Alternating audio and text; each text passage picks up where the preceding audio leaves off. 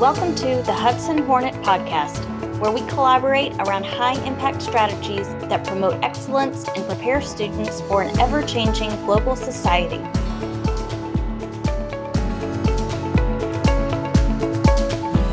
Welcome to episode 1 of the Hudson Hornet Podcast.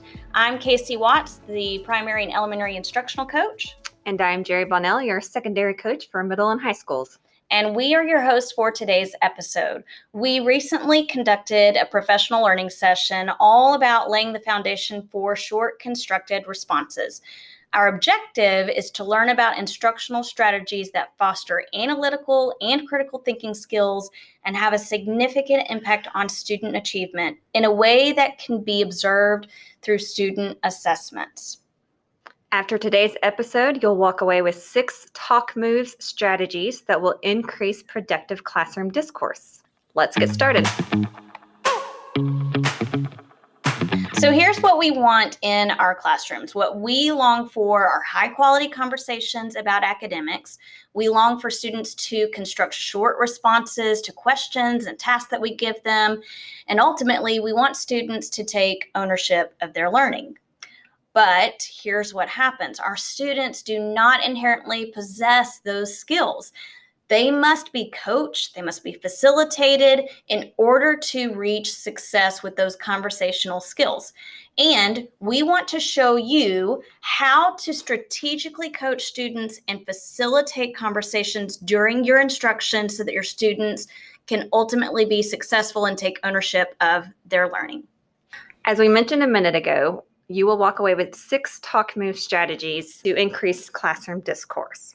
Okay, so Jerry, let's talk about why talk move strategies would be positive influences on classroom discourse. Like, why would we want to start with talk moves in our classroom? All right. Talk can reveal understanding and misunderstanding. Just because we ask a student a question and they can answer it doesn't necessarily mean that they truly understand the concept unless we probe with further questions or ask them to explain their reasoning or justify their responses. Another positive influence is talk supports robust learning by boosting memory. When students talk about ideas and processes, this helps them learning move from short-term to long-term memory so that the ideas are more readily remembered. And that's why, too, when we think about like your assessments that you give, a lot of the time when we're giving all of the information up to the culmination of the assessment, really, unless we've implemented something like talk moves, we're just focused on short-term memory. That's right. Thirdly, talk supports deeper understanding. The deeper understanding is supported as students work to clearly communicate their thinking. As they talk, students enhance their original reasoning and understanding or find flaws in their reasoning as they correct and continue to try to explain. There's nothing better than a student being able to find their own errors in their explanation as they talk to you. Number 4, talk supports language development. They will acquire new vocabulary as well as language skills. And fifthly, talk supports the development of social skills. When students talk to one another and have to listen to one another, they learn social skills such as courtesy and respect. And especially when they are disagreeing with each other, you will be there to help guide the way that they speak to each other. And what's interesting about that too is that when you first start using talk moves and encouraging that interaction between students, they inevitably have a hard time doing so because they're not accustomed to it. They haven't developed those social norms just yet. So this is a perfect way to get them to become accustomed to social norms. I am going to quickly describe our definition of discourse so that we're all on the same page. Discourse is the way ideas are exchanged and what the ideas entail. Most importantly, what we want you to think about is whose ideas and ways of thinking are valued. If the teacher is lecturing the entire classroom and they're not receiving student feedback, then it's obvious their ideas are being valued over the students' ideas. And we want the students to feel engaged and valued by asking what their thoughts are, their ideas, to foster that rich discourse in the classroom. Okay, let's get down to it. Talk move strategy number 1. We got 6 in all. Here's the first one. Revoicing. Revoicing is where the teacher repeats all or part of what the student is saying. So you ask the student a question, you wait for their response, and then you respond with, so you're saying that, and then repeat either verbatim or in your own words what they are saying. Several reasons why this piece is important. Firstly, you're giving ownership to that student's ideas, and they absolutely love it when you repeat what they say. It gives them ownership of that particular idea or strategy, and they love it. Also, you can verify and make sure that you truly understand what they're saying. So many times when they are describing their thinking, you kind of, or at least I do, it's one of my big weaknesses, where I hear what they're saying at first, and then I think to myself, okay, I know where they're going with this. They're thinking this way. But when I respond with that strategy, sometimes if I wasn't really listening carefully, sometimes they will correct me and say, nope, that's not what I was saying at all. This is where I went with it. So you're really understanding their ideas, and that way you know, are there any gaps? Do they truly understand it? So first talk move strategy, revoicing. Second strategy, repeating. Sounds a lot like the first one, but in this case, the student is repeating what another student has said. So again, you pose the question and one student responds. Then you go to, so let's say Michael responds to that one, and then you say and go to someone else and ask Hannah, what did Michael just say? Or Hannah, can you repeat in your own words what Michael just said? This is probably my favorite talk move strategy because it helps out the people, the little Jerrys in the world. I did not like to speak out in class when I was younger. I was very shy, and I was terrified a teacher would call on me. But if they had asked me to be able to repeat what someone else said, then I was not responsible for my own thinking. I was responsible for someone else's thinking, and I could repeat someone else's thinking very easily in front of someone else. So repeating, again, is when they either repeat, even verbatim. You can have them repeat verbatim. Yeah, and I want to add on to that too. We know that our conversations have power, and learning takes place when we're having conversations and when we're saying things out loud. But we have to be careful that this isn't like a gotcha move. So we don't want to look at who in the class isn't listening. I'm going to ask them to repeat. That's not the purpose. The purpose is to foster learning in all of your students. Turn and talk can also be helpful in that same idea. Many of you, I'm sure, have already used turn and talk with cooperative learning strategies in the past. Turn and talk is when you give students a minute to turn and share with a partner their thoughts with each other prior to sharing out with the whole class. Again, for that little Jerry in your class, they have the opportunity to share their thoughts with one person to make sure, okay, yes, I am on the right track. Someone else has the same idea as me. Or even if they didn't share the same ideas, now they can piggyback off of their partner if they want to, if they are expected to share out with the whole class later.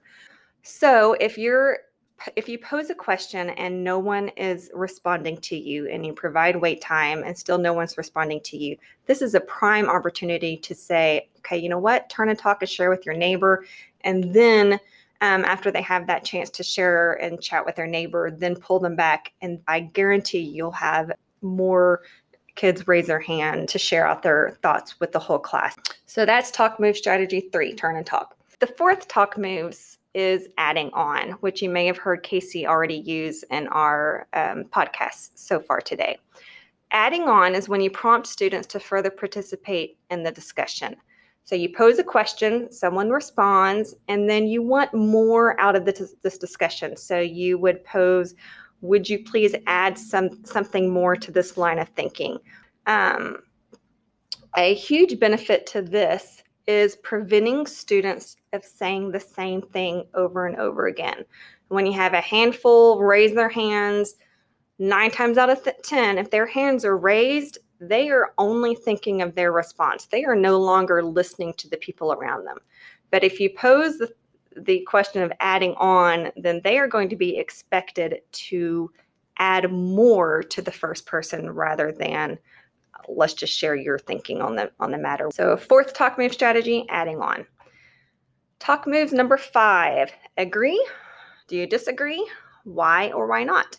I've seen this used all the time in the classroom. You pose a question, someone answers, and you ask for, hey, give me a thumbs up if you agree with their thinking, or thumbs down if you disagree with your thinking. That's a great follow-up. However, don't forget to ask why they agree or why they do not agree. Follow up with why or why not. That next piece is what's so important to get their own reasoning for that first student's response. So talk move strategy 5, agree or disagree, but don't forget why or why not. Last but not least, talk move strategy number 6 is wait time. Wait time is probably the most awkward strategy a teacher can use. You pose a question and you get crickets. No one is offering anything. You even call on someone and they're just sitting there staring at you. Wait at least 5 seconds after asking a question. If they still don't respond, tell them, I can tell that you're processing the idea. Take your time and I'll get back to you. But don't forget to go back to them. Even then, you can follow up later with the repeating talk moves. You can ask someone else the same question and then go back to that first student who was just staring at you and say, how did John just respond to this question? And they can rely on John's thinking. Give them an out. Don't make them feel super awkward as well, but you also want for them to learn that you will expect something from them. Once they start realizing that you will not skip over them, then they will start learning that they need to have something prepared. Because if you feel sorry for them, because we feel sorry for them. It's awkward for them, it's awkward for you, and we don't want them to feel awkward. We want them to feel safe in our classrooms. And so typically when they stare at us and give us that puppy dog look, we go to the next person and to what we think is saving them. But then that student quickly realizes that they will never have to give you a response.